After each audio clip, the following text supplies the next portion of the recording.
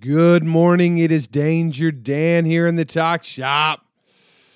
Had a bitchin' weekend out of Yellow Rose Canyon for the Southern Throwdown. And I will recap that more on the next episode. But today's podcast I recorded on the way back from Sturgis, where I stopped by Legends Motorcycle Museum to sit down with the owner, Rick Salisbury. Now, I first became aware of Rick at the Mecum auctions last year when I saw him purchase 2 Indian Larry bikes. What a fucking heated day that was. Now, me and Randy stopped by Legends on the way up to Idaho for the Lolo run because Oliver and Aaron just recently opened up a tattoo shop on the premises called Buffalo Nickel Tattoo. They had the grand opening party, so we got to check out the museum, eat some of the fucking food. There was a coffee stand, ice. I mean, he's built like a compound around this museum. So you're forever in or around Salt Lake City, check out Legends Motorcycle Museum in Springville, Utah. Trust me, you will not regret it.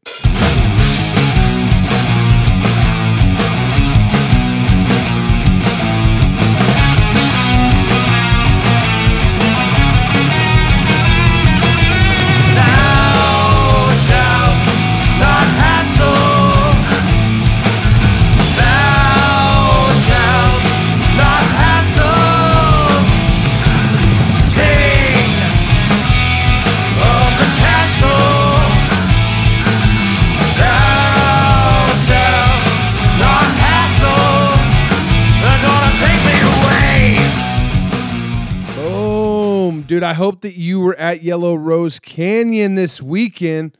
Oh, by the way, that was Extermination Day with Thou Shall Not Hassle. Thank you, Zach from Heavy. Check out Heavy Clothing at heavy.bigcartel.com. Yellow Rose Canyon is fucking amazing.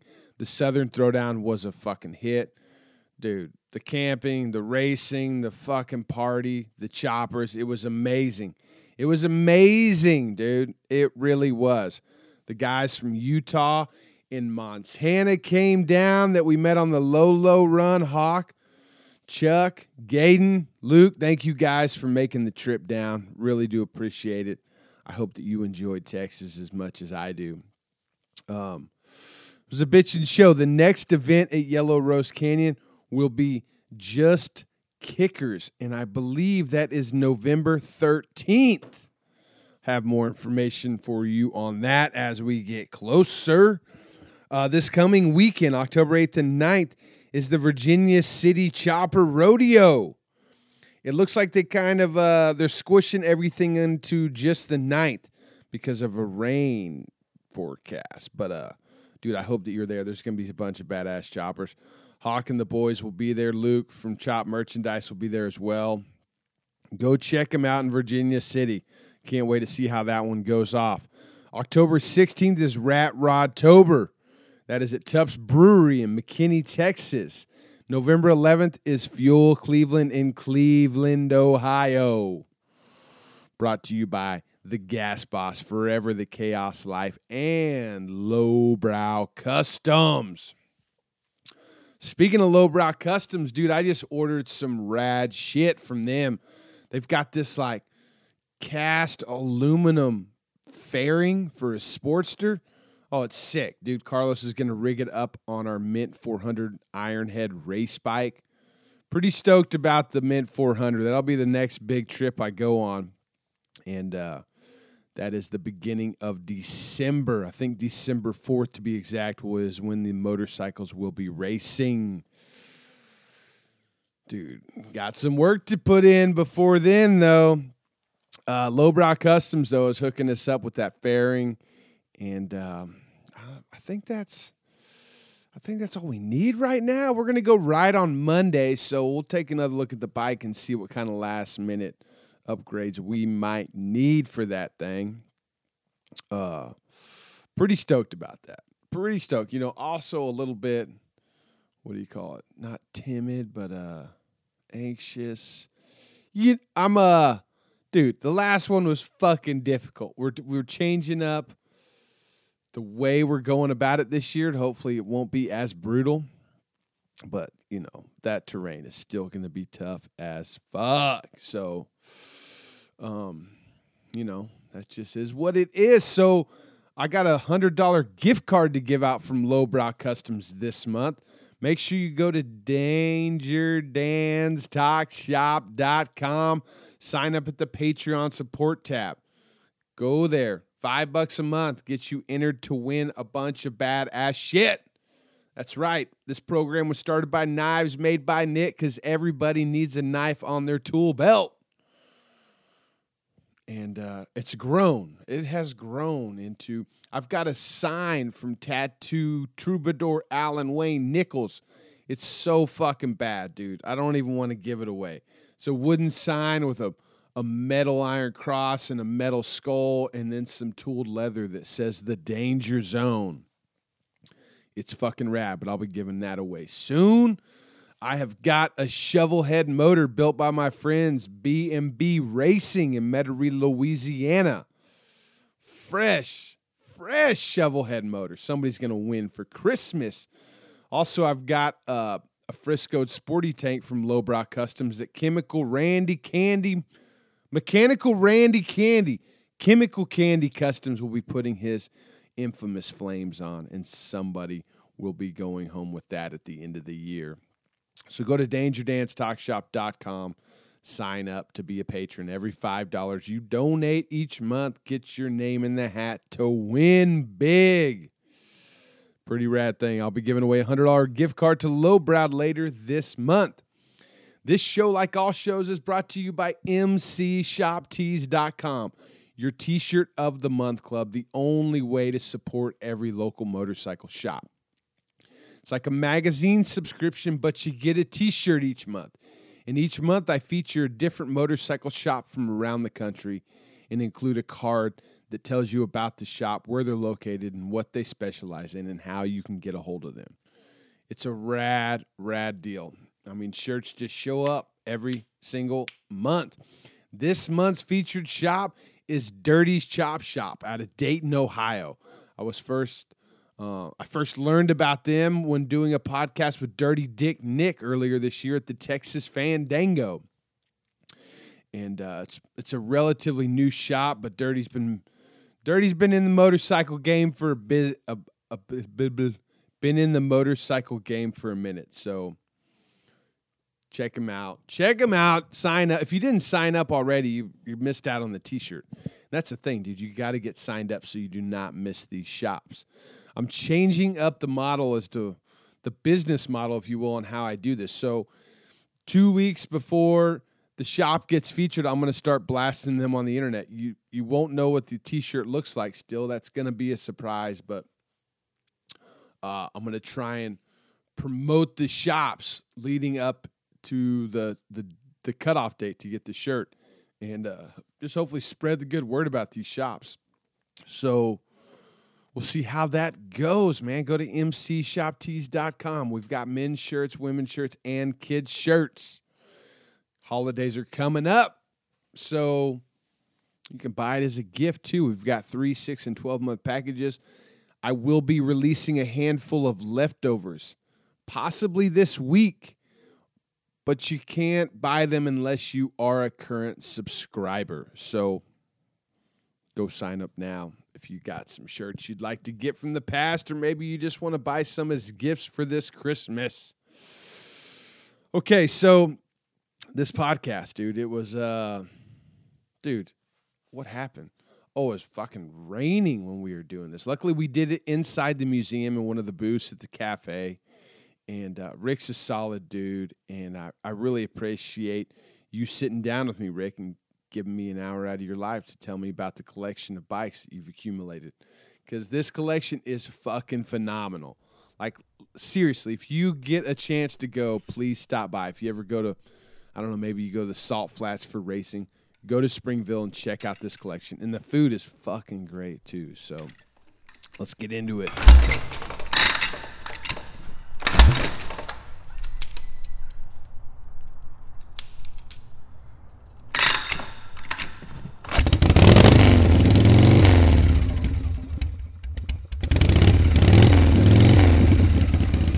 5 of these.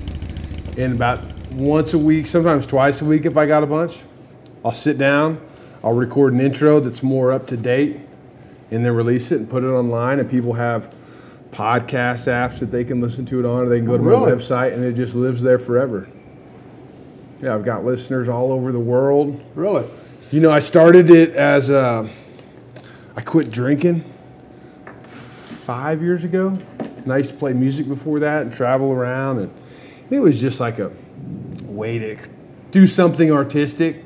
And I just started talking to people that had figured out how to live outside the 8 to 5 job system. And next thing you know, it turned into that for me, you know, living outside of that. So when you go on one of these road trips, how long are you gone? It depends, but I try not to be gone from the family for more than 2 weeks. You know, So you're married, no kids? I got 2 kids and a wife. I'm meeting them in Red River, New Mexico. We got a place that oh, look, Aaron's trying to call. Turn that on airplane mode or. I sent him a text. Yeah. But I saw the bike over there and I walked over and I said, oh, that's got to be him. Yeah. So I sent Aaron a text and said, hey, I'm here. Yeah. Because I was out of town last couple of days. Yeah, where'd you go? I got work down in St. George, Utah. Okay. So I have a building company down there that I go down. So then he said, will you be home by 7? And I said, oh, hell yeah. Nice. Yeah, I hit him up. You know, me and Scott came through here when they did the grand opening for the tattoo shop. Okay. Yeah. And, you know, we checked the place out, just blown away. But I didn't meet you, but the first time, you know, I was aware of your presence was at the Mecum auctions last year. Oh, yeah? I was down there when you bought the Indian Larry bikes. Okay, yeah.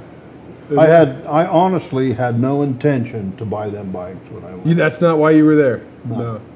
Really? No, there was a couple other older bikes, and I'm on the search right now for anything pre-1930 all original, preferably 1920 all original. That's what I'm looking for. Okay. But the Indian Larry bikes, I was in the middle of doing a chopper collection, and do you know Joey Yeaman? Joe Yeaman, yeah. So he's been helping me put a chopper collection together, and I said, Joey, I want all original surviving choppers, and I want to display them in my museum. So he's been helping me, and then when I went to that auction and I saw the Indian Larry choppers, I thought, those are the 2 grand finale bikes right there. That's awesome. That's awesome. So you already had these other bikes in here that I've seen? Yeah. Did Joey And help I you actually find? had 10 or 12 more, and I've still got some in the back, and I picked the best of what I thought showed the best and put them in the museum. Then I took a couple to Joey, and he was selling them. I took some to the Mecum auction last year and sold them, but I'm still looking. Yeah. Like I bought a chopper from Dave Parowitz, Oh, yeah? and I'm looking at one with Donnie Smith. Okay. I want all like original surviving choppers that these guys have built. That's cool. That's what I'm looking for. So when did this collection start? I mean, this doesn't happen overnight. It started back in probably 30 years ago. Okay. So when I was in high school, I liked bikes, and so I bring this Triumph chopper home, and my dad says, no way. Yeah. So, I mean, I kept it for a day or two, and finally it just wasn't worth it. So It wasn't worth it? You couldn't get it to work, or? No, it wasn't worth the argument keeping it. Oh, okay. So I took it back to the guy I got it from, and I said, you know, it's just not going to happen. But I knew eventually I'd end up with one. And then I got married and life. Was he against motorcycles, or was he against the chopper? He was against motorcycles. Okay. And choppers. So it caused too many issues, and I said, okay, I get it, blah, blah, blah. Yeah. And then after a short time, I got married and life went on. And then I started working, and I was building my career, starting my businesses. And then like a 1979 shovelhead came up for sale from a guy I know. And I thought, whatever. So, and I think it cost me like 12 grand. Oh, wow. So I said, shit, yeah. So I got it, and I rode it for a while, and that was cool. And then '79 Sportster came up for sale, and it was kind of customized a little bit. I said, oh, that's cool. And so I bought it, and it just kind of took off from there. Yeah. And then I got to know Jeff Decker. He lives in Springville. Okay, he lives here. Yeah, so he's a motorcycle guy. I like motorcycles, and we kind of hooked up. And the first auction I went to was with Jeff, and it was Mid-America Auctions, and it was at the Tropicana in Vegas. So I was there, and they had 1919 Harley, all original, rusty, beautiful patina, and I bought that. And then it just slowly took off from there. Did you have like something like we are sitting in mind when you started this, or was it just? Not really. I had a barn in mind, and I had them in my garage, and then I bought a small shop down on Main Street in Springville. Okay. And it was more of a hobby shop, and I didn't really want to open it to the public. But we were there. I mean, I hired a full-time mechanic, and he was there all the time. And we didn't work on anybody's stuff but mine. And then I'd go down. I'd take Friday off because my business was doing good. I'd take Friday, so I'd go down Friday and Saturdays and work with the mechanic. Yeah. And I'm a shitty mechanic. I mean, I'm not a mechanic. Yeah. But I enjoyed the shit out of building the bikes. And the first bike we built was a 1947 replica Panhead. Okay. And we bought all the parts from Ted Cycle. Yep. Like one piece at a time. Mm-hmm. We bought the frame, it came in. We bought the tin. So every single piece was? Every single piece. Buy it one or two pieces at a time. We'd figure it out. And he was basically showing me how to build a bike. Yeah. And that thing took 6 or 8 months to build that bike. And it was pretty cool. And then I built like a replica knuckle. I got an S&S knuckle engine. I built a replica bobber knuckle. Okay. And then I built a bobber pan. And it just kind of took off from there. Yeah. Were you riding these bikes at all? Yeah. Yeah? Ride them all the time. That's awesome. It was cool as shit. Like right around here in Utah? Were you going on trips or what? Oh, yeah. We'd ride them, Saturdays, we'd quit at noon and we'd go for a couple 100 miles. Yeah. And it was on the bikes we were building. That's awesome. And I didn't have a new bike. I mean, I didn't buy a new Harley I think the first one I bought was, 2004 or 5. Oh, wow. So when did you buy that first bike, that 79 Chevrolet? Probably in the early 90s. Okay. So I was riding these old bikes, and I loved the bobbers. I loved the whole thing. And then why I bought that new bike, I don't know. I honestly don't know. What was it, a Heritage? No, it was a full dresser. It was a full dresser? Yeah. Yeah. And I thought, God, now I feel like an old man. I didn't want it had the windshield and the whole thing. Yeah, yeah. And my bobbers had no windshield, and they were like road bikes. Yeah, they were nice. You're in the wind on those things. I liked it. Yeah. Then when I got that dresser, I thought, fuck, this is cool. Yeah. And then I rode it, and I took a couple cross-country trips on it.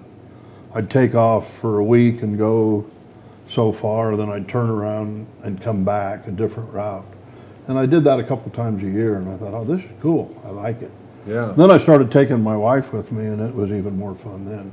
Then we got tied in with a group of people that liked to ride, and then we rode all the time, everywhere, all over. Really? Yeah. Well, what was the group called? Like, was it nothing? Just some friends? Just friends. Yeah. And then the first year we went to Sturgis, I want to say was 2000 or 2001, something like that. And you were on a Shovelhead? Yeah, I had all the bikes that I built in the shop. I took a trailer. Okay. And I took the bikes that we built in the shop, and riding up, I would just switch out bikes. All the way there? All the way to Sturgis. No way. Yeah. That's cool. I mean, it was a fun ride. I enjoyed it. Yeah. I mean, it's a good ride to Sturgis from here. Yeah. I mean, there's lots to go through. Well, it took us, I want to say 5 or 6 days. I mean, we didn't have a set plan. We were just on the road and going. Yeah. And there was probably a group of 20 of us. Dang. It was a fun And there's ride. a lot of stuff to go see in between here and there. And we took all the back roads, all the highways, no freeways. We went up through Yellowstone, and we hit every little small town in Wyoming. So you done Beartooth? Yeah. I just did that for the first time this trip. Yeah. What an amazing road that is. We did them all. It was great. Yeah. And then we come back through Estes Park in Colorado. Yeah. Up over the top of it and come back down. So it was a fun ride. Yeah. Oh. And then we were just, we would ride all the time. And then as I got a little older, I started riding the older, like, antique bikes. Mm-hmm. And now I like them so well. I mean, I don't even own a brand new bike right now. You don't have that 2004 anymore? No, I don't have nothing. Nothing. I don't have a Harley road bike, nothing. What's the newest bike you got? Oh, probably, a 1940-ish. I mean, I honestly don't ride a new bike. Well, so now these bikes in your collection here, do they all come from auctions, or did you start scouring the internet? A little bit of everything. A lot of them came from the auctions, and then I'd get calls from people. They'd send me pictures, and they knew what I wanted. But probably most of them came from auctions. Yeah. And then different people that had a collection wanted to sell some of their bikes. John Parham, I bought some from him out of his museum. That's what, JP Cycles? JP Cycles. I got some from him. I imagine you meet some cool people getting bikes like this. Like, it's not just, not just ordinary folks having appreciation. That's probably more fun than the bike is the people. Yeah. Because, I'm going to go on a trip. I'm going to go to Sturgis in a couple of weeks. I'm going to go to Davenport, the swap meet in September. Nice. And I've got some bikes to pick up in Davenport that I bought a couple months ago. Yeah. And then I'm going to work my way back home. You go to a lot of the swap meets? I want to go to more. I don't go to enough. Yeah. But I let business take too much of my time. So I'm it makes it possible, I'm sure. Well, you have to do the business to be able to do the other. Yeah. So, but that was my goal, to kind of slow down and go to more swap meets and shows and do more of it. So you said you're looking for like pre-19, would you say 30, original? Yeah. When did you start having a direction, or like start picking out bikes that you were started to seek out? Probably, it was 5, 8, 10 years ago.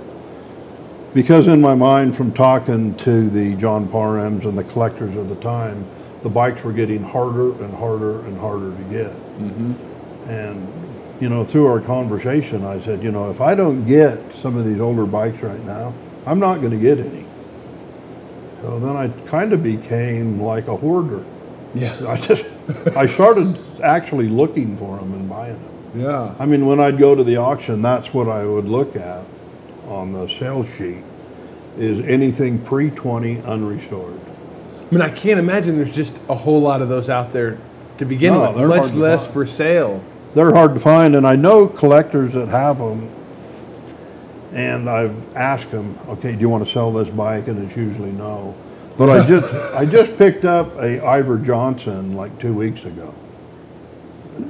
And it's a cherry, and I've got to go pick it up. So how did you start gaining the knowledge of the older bikes and all the, there were so many companies back then, like pre-1920. Just from conversation with people and then reading in the books on what's going on. Yeah, you got a pretty good little library of... Yeah, and then, I talk to Jeff Decker a lot. If I have a question on a bike, I can call Jeff and talk to him. Yeah. And he's pretty knowledgeable. And he's the one that does the statues, right? Yeah. Wow. And he does a lot of research when he does the statues. And if I have a question, I can call him and say, hey, what do you think? Yeah.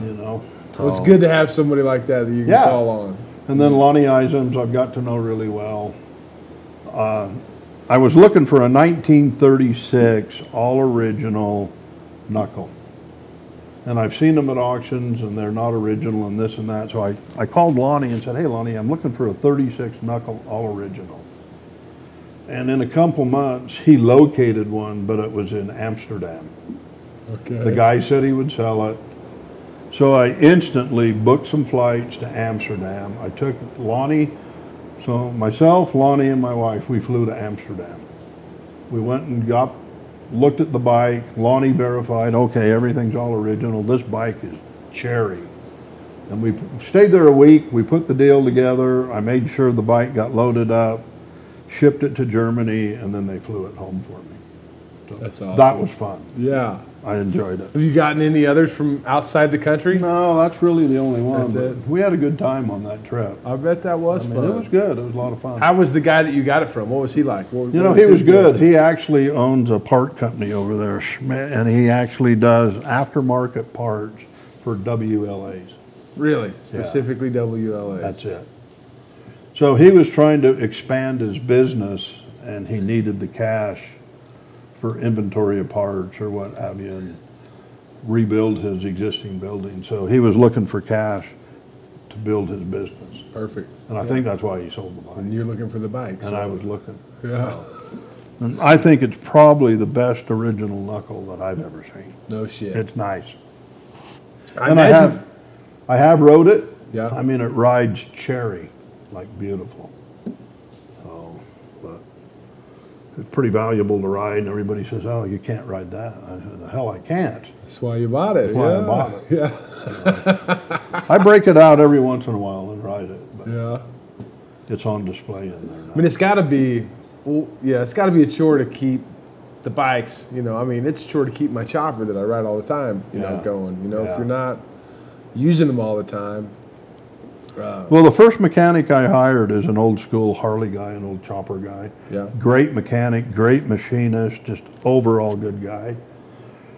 And then he got burnt out on bikes, and he went and got a job at a machine shop. Really? So he's actually been coming over every Monday and Wednesday night for a few hours, and he actually wants to come back to work. And I'm egging him on to come back, and I want to go through every bike I have in the shop, get it running and ride it, and have them so we can go jump on any one of these bikes anytime and ride it. Well, if you do that, you should document it some other way Yeah. as well, like a Probably video. better than what I usually do, yeah. Yeah, you know. So I've got a couple bikes in the back right now that we're working on. Mm-hmm. 1940 Indian Scout that we broke down. It was one we took back to get started. Then we decided let's just redo the engine. Mm-hmm. And then I've got a 44 knuckle back there that I was riding it on a ride, and we seized the engine up. Damn it. Yeah. So we brought it back, and we're just getting it back together too. Yeah. So I do have a couple bikes back there that we're slowly putting. So back you got a together. shop on premise? Yeah. So I know that you like the originals, but like, I know you've got some bikes that are more just stories, you know, like the people that rode them. Can you tell me Right. about any of those where it's more the person who owned it than it is the bike, or maybe it's both? Well, I bought the two Indian Larry choppers. Yeah. So I'm putting this chopper collection together, and I've got some guys helping me find all original choppers, and that's what I want. Surviving choppers from the 60s. So we get them, and then I go to an auction, and then there's the two Indian Larry choppers there. And I had no intention of buying them when I went to the auction. I got there and looked at them, and I thought they would be the grand finale to my chopper collection. Mm-hmm. So I bought them, and not because of the bike, but because of the owner. And everybody knew or knows Indian Larry. That's why I bought those two bikes. Yeah. So I think it sets my chopper display apart from the other choppers.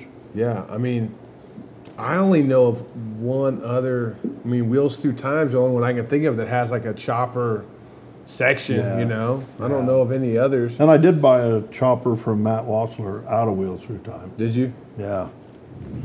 So I'm trying to buy some bikes from these old chopper builders. I got to know Dave Perowitz. I bought some from him, and he's trying to help me do a deal with Donnie Smith. Yeah. And then I've talked to Arlen Ness's son, and I've got a connection there. And I told him I'm interested in buying. So if I could get some of them, and I don't know that I necessarily care about the chopper, but I care about the name and the history behind it, and I want to have them on display. One of my buddies just got one of the coolest choppers from the man recently he bought. Really? It's called Locomotion. A guy named, are you familiar with Dick Allen? No. Dick Allen, back in the beginning, he was one of the first guys to do the belt drive with some tractor pulley parts, and just a real. I mean, pretty much every chopper that's ridden today has got a part on it that Dick Allen, Oh, really? did to begin with. Yeah, I've And never he heard was of just him. he wasn't the kind of guy that was able to monetize anything. A lot of people feel like he got screwed because other people took his ideas, and made money. But he wasn't. He just wasn't doing it for that. He's got a. So, anyways, my buddy Ryan just got this bike, redid it. Went to these old timers out in California and found that when he got most of the bike, the guy who had the original Springer calls him up, and holds it over his head, gets a good price. Anyways, he collects all these parts, puts the bike back together, and he just rode it to Sturgis. and Oh, back. really? Yeah, pretty stinking sweet. But that's he did the first maybe not first. Well, no, he did auxiliary fuel tank on the sissy bar. Oh, really? He could go a couple 100 miles on one tank. But what about So those are chopper builders. What about riders? We were talking about like Doug Waskey. Do you Right. have any old bikes that maybe, people rode across the United States? Anything like that? I've got one bike in there from the Jack Pine race, and I bought it from Dave Minerva. And it's got a little history behind it. I mean, it was a winner of the Jack Pine race. And, Like right there in Sturgis? yeah. So I got some of that stuff. But the history and the name on a lot of them, I've got a couple bikes that were rebuilt by Lonnie Eisen Jr. I'm not familiar with that. Lonnie Eisen? You haven't heard of Lonnie? No. I mean, he's pretty iconic in the antique motorcycle world. Okay. He actually started the Cannonball Ride across the country. Okay. Yeah, well, then I've definitely heard of this guy. Yeah. And then I bought a couple hill climbers, and I'm not really a race hill climber guy because there's so many counterfeit bikes out there. You don't know if they're real. Really? So if I don't know somebody that does, that has a racer or a hill climber, I usually steer away from it, unless I absolutely am guaranteed that that's who owned it and that's who rode it. Wow, And I yeah. have a couple of them out there, but I don't like the idea of paying what you have to pay for one and then having a counterfeit. So I'm pretty cautious on that. Yeah, we got to be. But you got that one, what was that? That's the Shovelhead Speed bike? The Salt Flat bike? Oh, yeah. Yeah. What's that? Who you were I telling bought me? that from, what the hell, out of California. And actually, it set a record at the Salt Flats. Yeah. So like 214 miles an hour. And it's a Shovelhead, right? Yeah, it's a shovelhead. Yeah. That's fucking wild. We thought about getting it back out and taking it on the salt, but we haven't had time to mess with it. That's cool. And I can't even fit in it. So Yeah, my mechanic would have to do it's it. pretty tight. Have you ridden anything on the Salt? No. No. Have you've at least ridden out there, right? Oh, I've been out there and I've been on it, but I haven't really rode or Like done race, anything yeah. on it. No. I mean, there's a lot of loopholes to jump through to do it. Yeah. Through the. We just haven't done it. That's a fun time out there during Speed Week, though. So when did you get to the point where you wanted to like display them? Where you were, you got your private garage. When did you? It was probably 15 years ago. I had that shop. And Springville City, every year, the first week in June, has a parade, and it's like Springville Art City Days. So actually, the parade went right by our shop. So every year when they had that parade, I'd open the shop up. And as the parade went by, I'd let people come in the shop and look. And it just kind of grew from there that more people had interest in what I was doing than what I thought. So eventually I opened the shop up specific hours of the week to let people come in and look. Nice. So from that original location. Yeah, and then we were building custom bikes and we were doing custom parts for bobbers and just to Really, make, like a parts line? yeah. So we created a parts line, then people were coming in, will you make me one of the, blah, blah, blah. And so I tried to get in that parts business, and I did brake pedals and shifters and seats and the whole thing. And it kind of burnt me out. It was just too much time and too much work for nothing. Yeah, the motorcycle industry. I mean, I kind of lost my interest because when I was building that stuff for my personal bikes, it was cool and fun. Yeah. But then you start building it, and you're building a brake pedal, and then you're building 15 brake pedals that look the same. It's just not that fun. No, it's not. It's not that cool. No, it's not. But building one brake pedal for the bike that you want to customize, then it was fun. Yeah. And then I just thought, it kind of took my passion away a little bit. Yeah, you don't want to mix passion with work? No. And I just got burnt out. I mean, we were taking the stuff, we were going to shows. And you were really hustling, dude. And I thought, shit, this is no fun. Yeah. I work really hard to try and keep this not work. Yeah. It's like. And that's when I just said, I'm done. I'm not going to do this anymore. And then the economy fell apart. And then the building we're in, it was in a bank foreclosure, and I got a hell of a deal on it. So I bought it, and it was like 20,000 square feet. And I said, oh shit, this will last me forever. Yeah. Within a year, I had it full and overflowed with bikes. Oh my gosh. So I've actually done like 4 additions to this building. This is the building? Yeah. Oh, so you bought this during when the bank foreclosed on this one, you bought it. I bought it from the bank. Gotcha. Yeah. It was a car dealership. Okay. So I brought equipment in here, and that's what I do for a living is I build. Okay. So I come in here, I just gutted the whole building out. Brought my equipment in, and I just tore the whole thing apart. Then I just rebuilt it to be a motorcycle museum and cafe.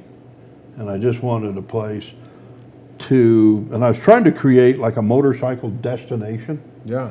Because every time you ride a motorcycle, you're looking for somewhere to go. Mm-hmm. Well, that's what I do. When I go across country, I look for either every Harley Davidson shop, an independent shop, or something for a motorcycle to stop at. And that's what I tried to create here. So I built this as a museum and a repair shop for bikes. I put the restaurant out front, the Strap Tank Brew Pub restaurant. Yeah. Named it after some strap tanks I bought. Yeah. And then the other piece over there I built. But basically what I'm trying to do is a motorcycle destination. I've been stopping by every time I come through now. It's working. See, it works. It's working, man. No, I've had a lot of people stop by, and typically around Sturgis, we get bombarded with riders coming through. Mm-hmm. And then when they have Bonneville out on the Salt Flats. Oh, yeah. When there's an off day or something's going on at Bonneville, we get a lot of riders or people come down from Bonneville. Yeah, that makes sense. Yeah, so it's pretty good. It's good. What? How far is the Salt from here? Oh, it's probably an hour, hour and a half. Is it north? Yeah. Yeah, I enjoy that Salt. Well, yeah, this is a sweet spot. I mean, what you did up front with the containers, right? Have you done more of that elsewhere? Or is that your first go with the container building? That was my first attempt, but I've been building for 30 years, and that's probably the hardest thing I've ever built. Was it really? It kicked my ass. Yeah. What do you normally build?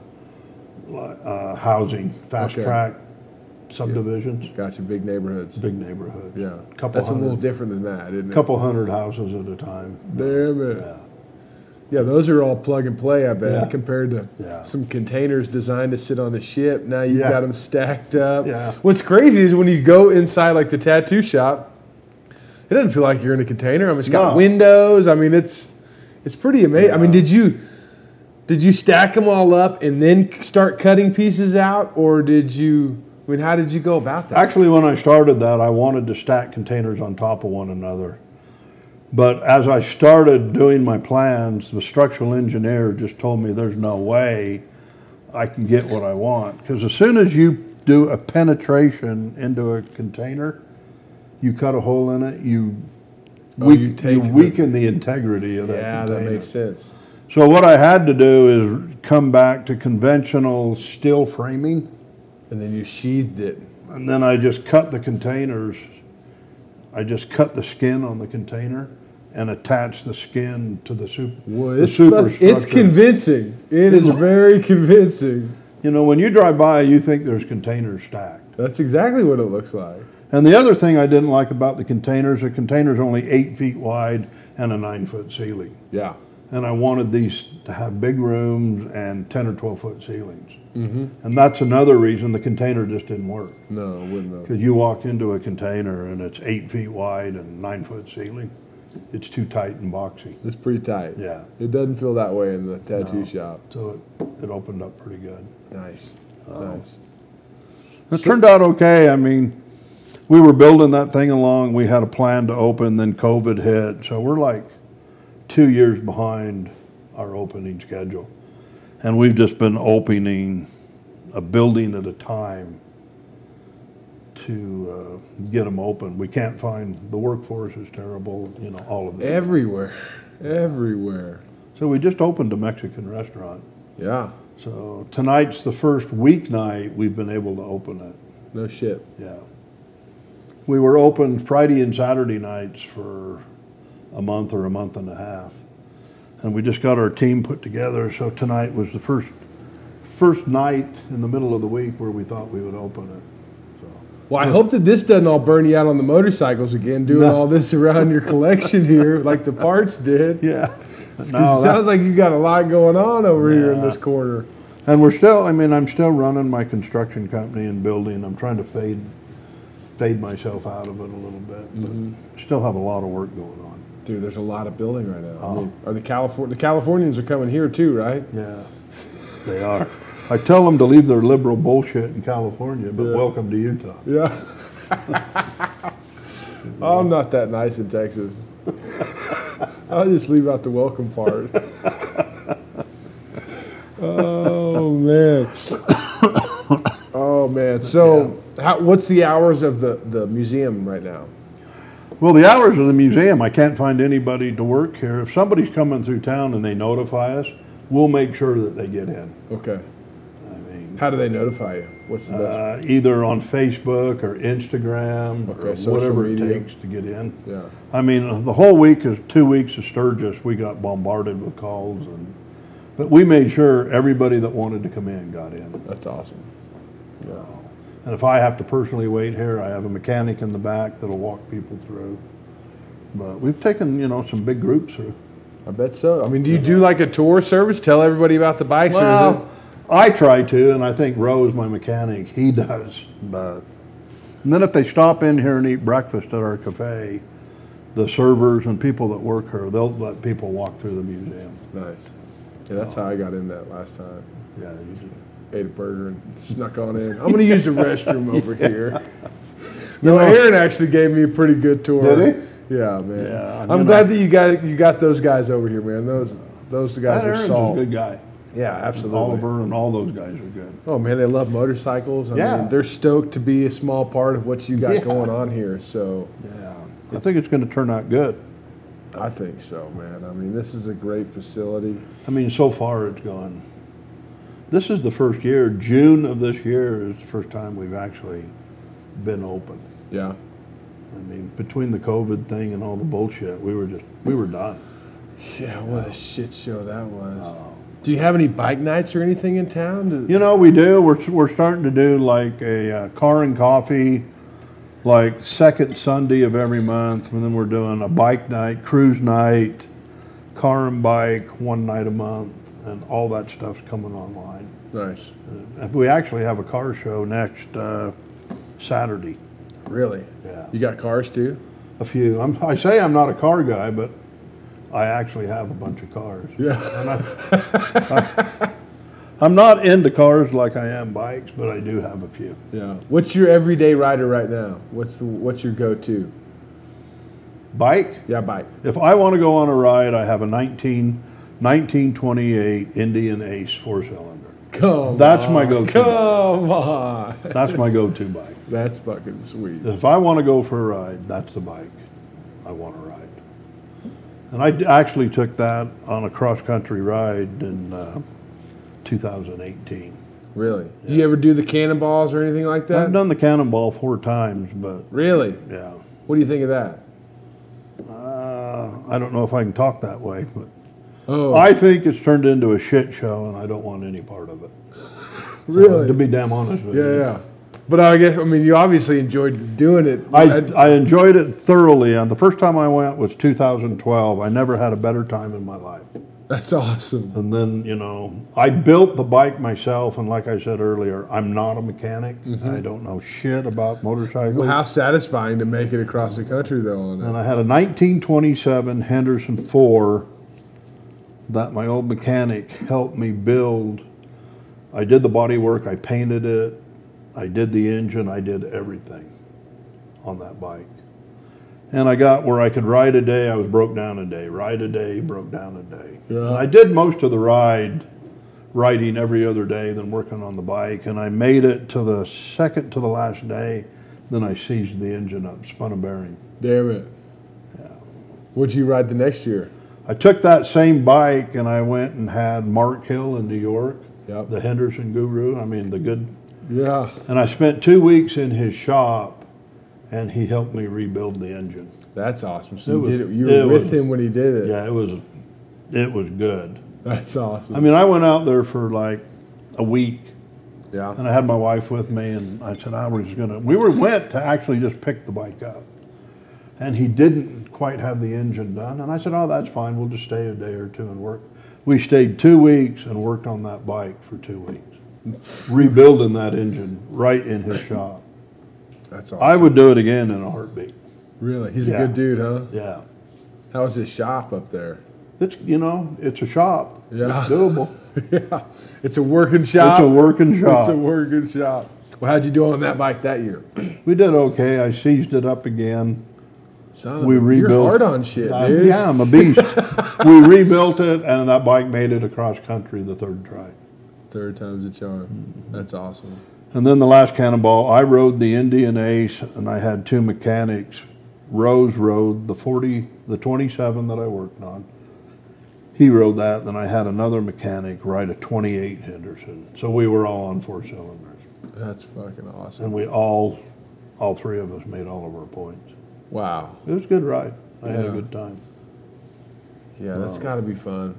I don't have anything old enough yet, but maybe I'll do that motorcycle chase, the one that they have without the chase vehicle, or at least they said for what it looked like there were still chase vehicles. picking I have no people up. comment on that. Okay. I actually was a part of that chase thing, then I kind of got screwed out of it. Oh, really? Well, that's no fucking good. No, it wasn't good. So, Yeah. Well, I don't know how much you want to hear. I can tell you the whole story. I mean, I would like to hear it. so I mean, I have no part of it, you know. you haven't heard of Jason Sims? I mean, I know him. I mean, shaking his hands. That's it. Well, leave it at that. I will Okay. tell you that right now. Okay. Because he took me for a ride. I mean, I was like an investor in the Cannonball. I invested in the chase. I mean, I put a lot of cash up to make it all happen. I was completely in and completely involved. And then he wanted to come here and work and help me get the shop going, and I was all for it. I mean, I wanted to turn it into an antique motorcycle thing. Mm-hmm. And he came here, and he's the most worthless son of a bitch I've ever met in my life. Damn it. You know. Well, you saying all this now reminds me. Did I see a flyer that you're going to do some kind of cross country something? Yeah, I'm starting my own, and actually it's going to be a charity ride, and I want to do the very first Cannonball that was put together, and it'll go from Kitty Hawk, North Carolina to Long Beach, California. The exact same ride that Lonnie Isams Jr. put together. That's pretty fucking cool. And it's all charity, and I'm putting it together right now. I mean, I'm trying to find a course master to ride the course, get it set up. And we're planning to do it in September of 2022. And the only requirement is you have to be on a 100-year-old motorcycle. The only requirement. The only requirement. So anything That's a like pretty big requirement. 1922 or older, That's going to bring in some sweet bikes. I think so. Yeah. And I'm thinking about doing another ride, a shorter ride, and everything like non-transmission bikes, like belt drive or just all like pre-1914 bikes. Oh, wow. So I'm getting a lot of people saying this is what we need to do. So I'm going to think about it like do the Cannonball like Lonnie did on even years, and maybe the shorter ride on an older bike, the odd years. Now, do you have, are there a lot of people in the area that have got older bikes that like to ride? Not in Utah. There's a few. I mean, I know a half a dozen. Okay. They'll come down to the shop. There's a couple guys here in Springville. And then there's the motorcycle club, the antique club. Yeah. And a few of them will come down. Dude, they they did that ride this summer. In Kanab. Yeah. Yeah. I want to bring my Yeah. wife and do that one. Yeah. I really enjoy those. I didn't have time to go to that because I had so much stuff going on. But they've done that twice now. Probably next time I'll go to it. I'm gonna make that happen. I love taking my wife on those because Yeah. people are great. Most everybody has their bikes down. You go on a ride like that with my buddies. You're working on bikes the whole fucking time. But not that that's terrible, but it seems like the AMCA dudes really got their shit together. Yeah. When they kick their bikes, they're not trying to do that more than I once. know a lot of guys that went on that. And they say they all had a great time. Yeah, that's what There's I a lot heard. of people that come across country to go on. Well, this is some beautiful riding that you got around here. Back there in all them parks, it's nice. Yeah. Yeah, it's really nice. I'm gonna try and go through.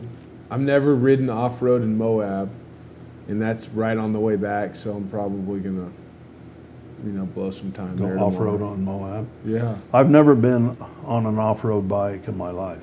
Really. Never been on a dirt Don't bike. get started. Don't get started. This collection will double, man. I couldn't believe how cheap some of those old vintage dirt bikes went at Fort Meekum. Like, Really? just really cool, 80s dirt bikes that were like brand new. I don't know anything about them. I've never been on one. Oh my gosh, they're so much fun. So my favorite dirt bike right now is I got a 77 XT 500. And that Yamaha won the Dakar the first 4 years. That's saying something right there. That's a pretty big race. Not familiar. Nah, I have no clue about that. Well, don't get started, man. Don't clue. get started. Well, I'd like to know more about how your, what are you going to call this cannonball?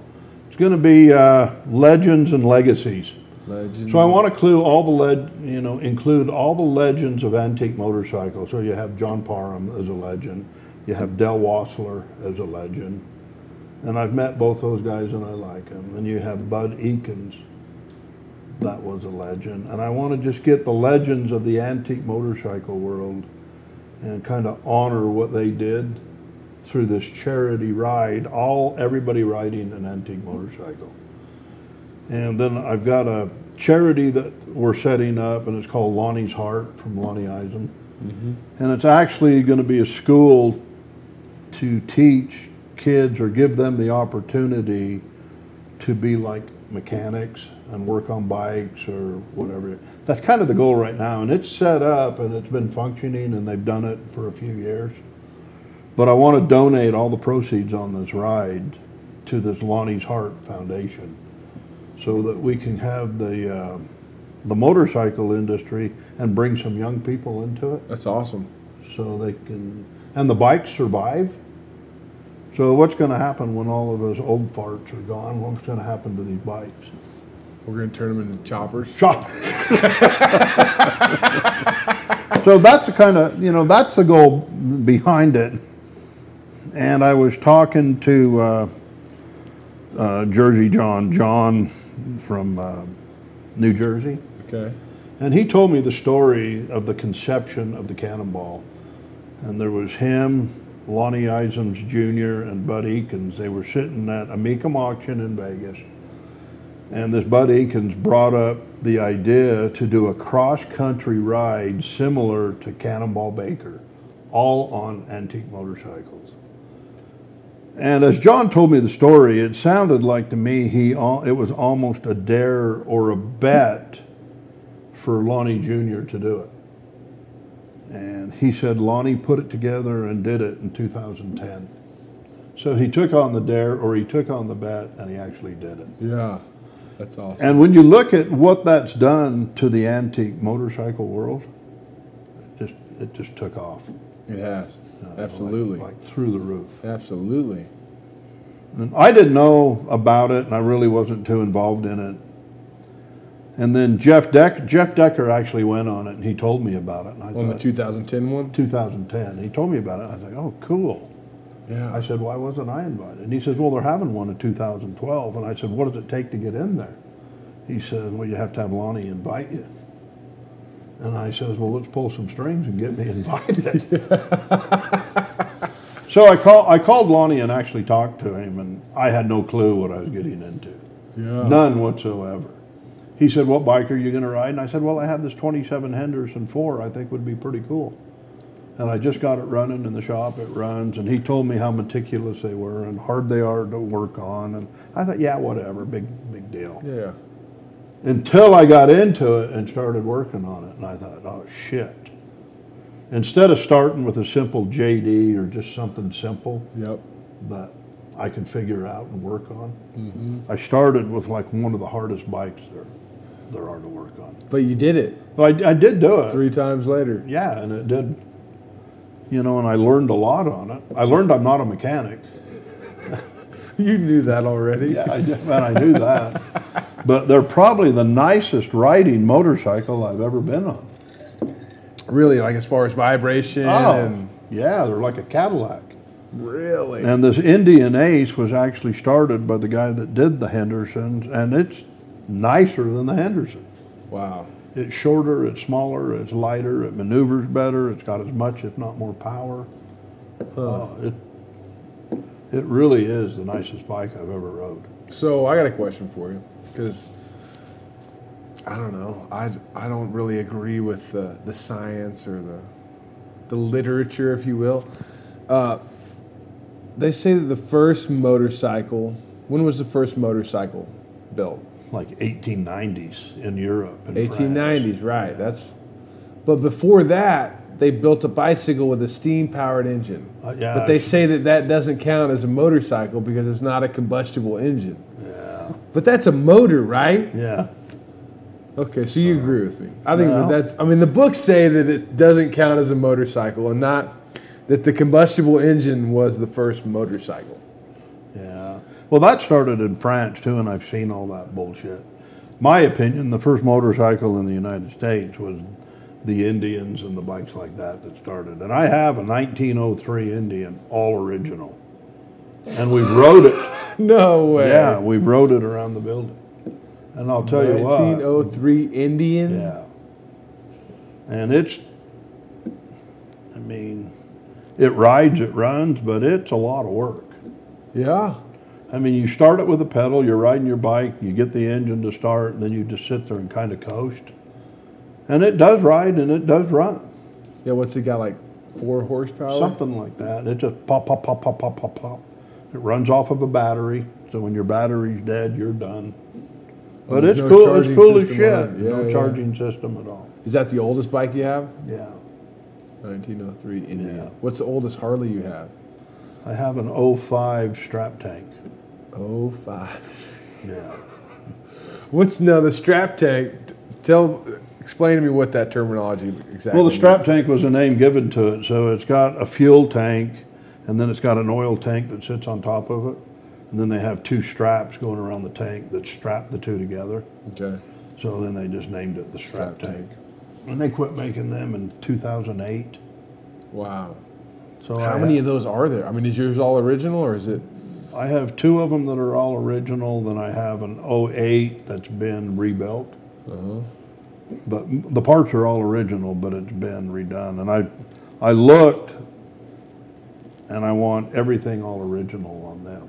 I don't think there's too many of them left. I only know of a handful. Yeah.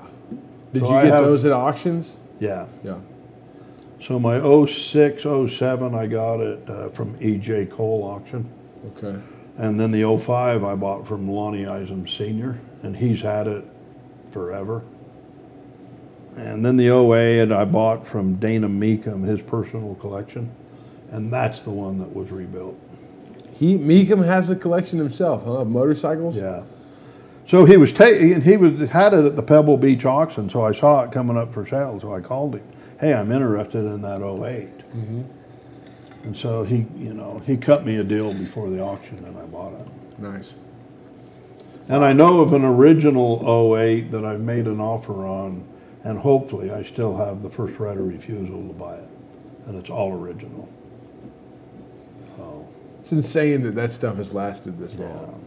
I don't know of too many of them that are out. Yeah. I hear there's an 06 in Milwaukee or in Indianapolis somewhere. I've never seen it. I don't know who owns it. Yeah. But I've heard there's one there somewhere. What's the oldest one Harley has? Like at their museum? I think it's an 06.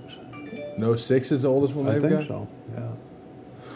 Have you ever been to their museum? Yeah. Oh, it's cool as shit. Fuck yeah, it is. I mean, I love the way that the stories that get told, you know? Oh, it's cool. Yeah. Do you know that person that put that together? I don't. Somebody was telling me a little bit about them, that they did they did a museum for somebody else before they did that. Now I'm just drawing a blank. But yeah, that's a good The museum. curating in there is just, I mean, they have the bikes displayed and it just tells the whole story. I think it's cool as It's shit. beautiful, beautifully done. Yeah. Makes me jealous when I go in there. So what about, you got any war bikes? I got a couple military bikes. I don't know too much about them, Yeah, but I think they're a good showpiece. yeah, And absolutely. I have them in there. I've got some of them, I don't know all the names. I got some shaft drive in Indian, Yeah. 741 or something like that. And I bought it to be rebuilt. And then the more I look at it, I think I'll just leave it. Yeah. I think it'd be cool. You know, so supposedly, the way I heard it, the first bikes that were used in war was General Blackjack Pershing when he was fighting Pancho Villa down at the border. Oh, really? Yeah, he got some JDs, even outfitted some sidecars with machine guns and was That'd be chasing Pancho Villa around the border.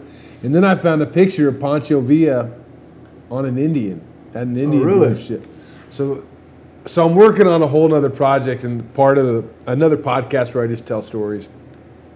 In the Harley Davidson Indian rivalry, that's the furthest back I can, chase him, where it's, Pancho Villa on the Indian, Blackjack Pershing on That'd the be Harley, cool. fighting That'd be cool at the to have fucking that border. shit. Yeah. That would be real cool to Yeah. have that shit. Yeah, I don't mean, who knows, where or what happened to Yeah. any of that stuff. And then I've heard stories about the first prototype Harleys, and I'm thinking, where in the hell have they gone? That was like in 1903. Yeah. And I've heard stories about them. Well, they ended up in a basement. They're here, but nobody really knows. Well, so the person that was telling me about that curator, one story he was talking about was when AMF owned them in the 70s. A lot of shit, like the original shed, the wood from the shed, they had put up, taken down, put up, taken down multiple times throughout the years. Then when AMF got it, they didn't know what the wood was. They chunked that shit, just threw it away.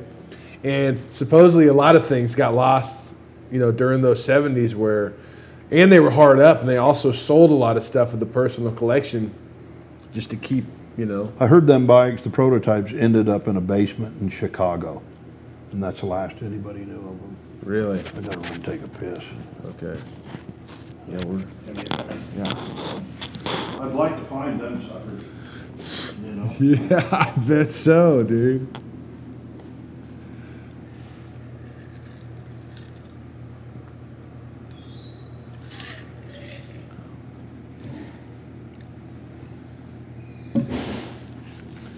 Man, this museum is pretty fucking rad.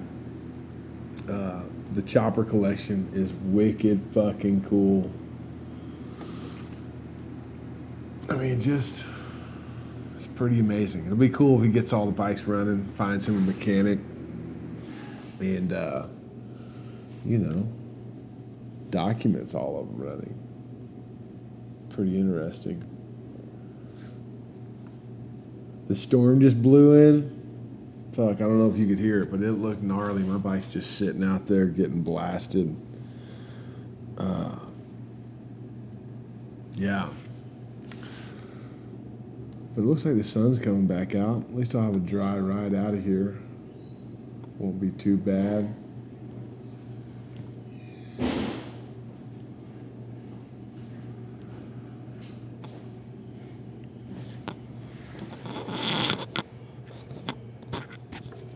Yeah, just clip that sucker right there. So what else are you hunting besides the original prototypes? Anything else? Any other ghost stories you know of? No, just anything that, catches my fancy, or if somebody calls me on a bike. Yeah.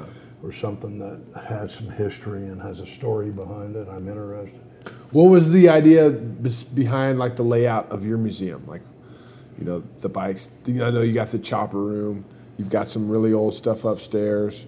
And then there's the stuff on the rafters Well, the rafters, we're just trying to make room so the least important stuff or the stuff that doesn't really show well, I put up high so you can see it. But most of the important stuff I try and keep down low enough. Like I tried to keep all the knuckleheads together. Sorry. Hey, Rick. Hey, how are you? Good, you? Good. Sorry, I just got one. It's all good, man. appointment. Snap a photo. Yeah. We're getting close. Cool. So Yeah, how's it going over there? Busy? Yeah, it's busy. Like today was a bit slow, but now 2 appointments, so cool. Yeah. Good. Is that door open over there? Sorry? Yeah. Sorry. No. Well, snap a photo for us, and we're gonna Yeah. wrap this thing up, dude. Nacho. Get my good side, dude. Yeah. Oh man. So you're on all the social media platforms. You know, Facebook. I don't know. I'm not a social media guy, but we've got the right people. I'm thinking that are doing a lot of that. I don't know too much about it. Yeah. Like I don't do Facebook. I do Instagram. I do a few of that things, but I don't know how to post. I don't know how to do any of that shit. Good. You know how to at least look at I do. at the bikes on there? Yeah, I do. Yeah. I used to be on Facebook, and I got so tired of getting this bullshit that I thought I can't do this anymore. It was like- Facebook has gotten pretty brutal. It was burning up my phone. Like fuck this. Yeah. But Instagram I like. Yeah. I mean, there's some good stories, but I only join or tie in with bike-related things. Mm-hmm. I don't do a lot of the other stuff, Yeah. but I like, and I'll go through it a couple times a week. Yeah. And we've hired a social media to update our stuff all the time, but I don't do it. Yeah. I don't have a clue.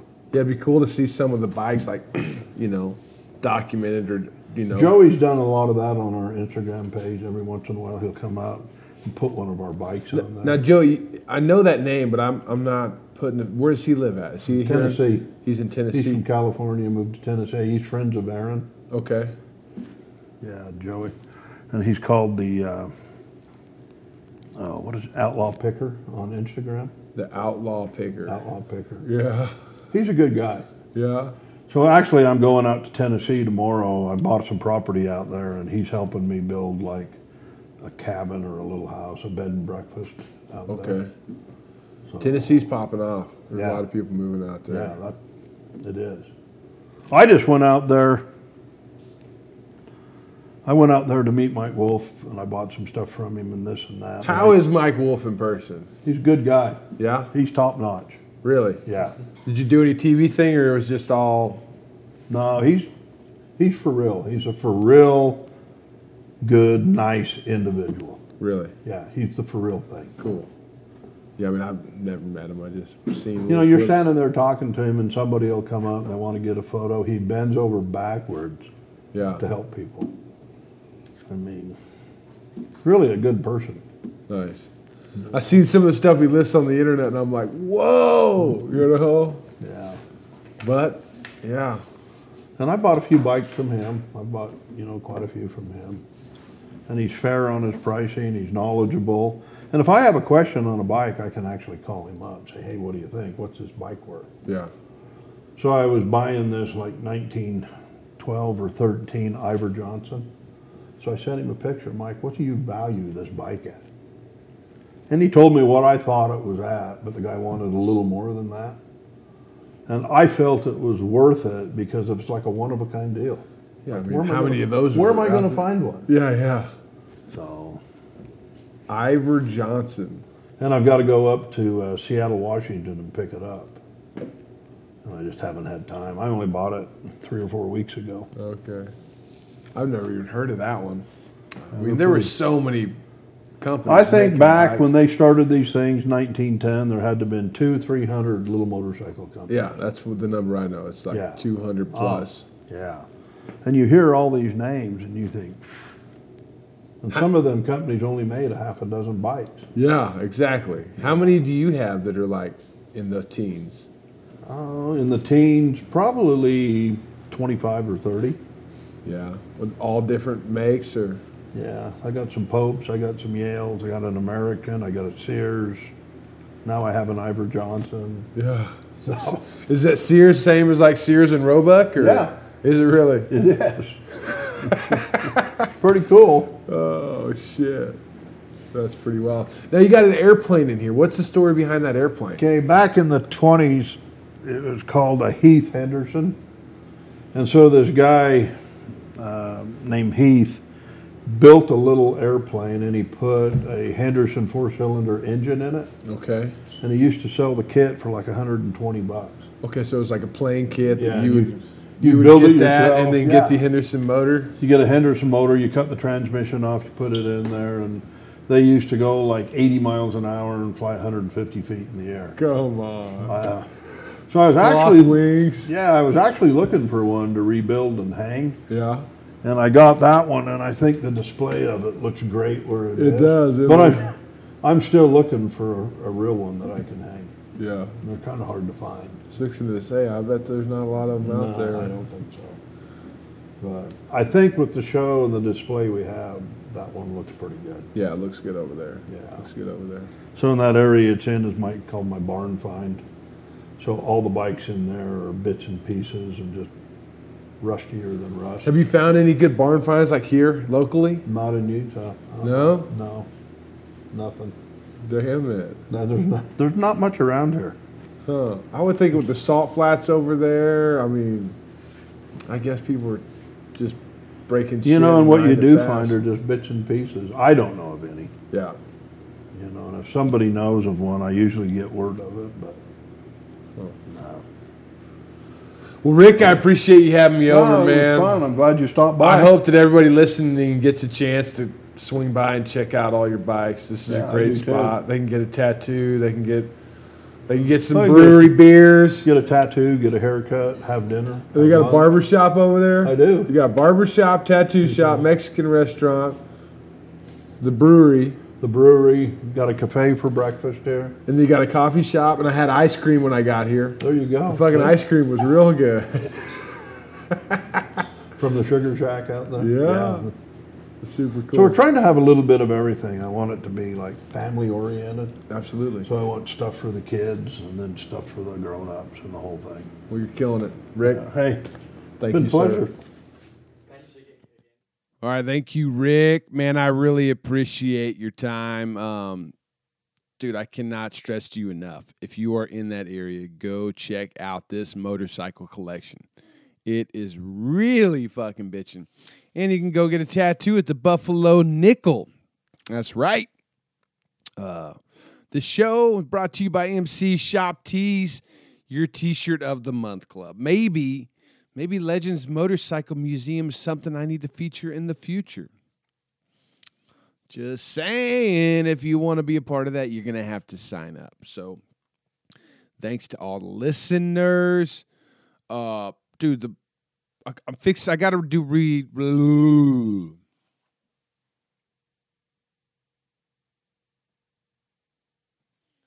Man, I wish that, so I did a recording of the auction in Vegas when he bought those two bikes. And it's good, you know, you can hear what's going on. But, dude, the feeling, everybody just paying attention and charged up, wondering what these bikes are going to go for, it was really fucking cool.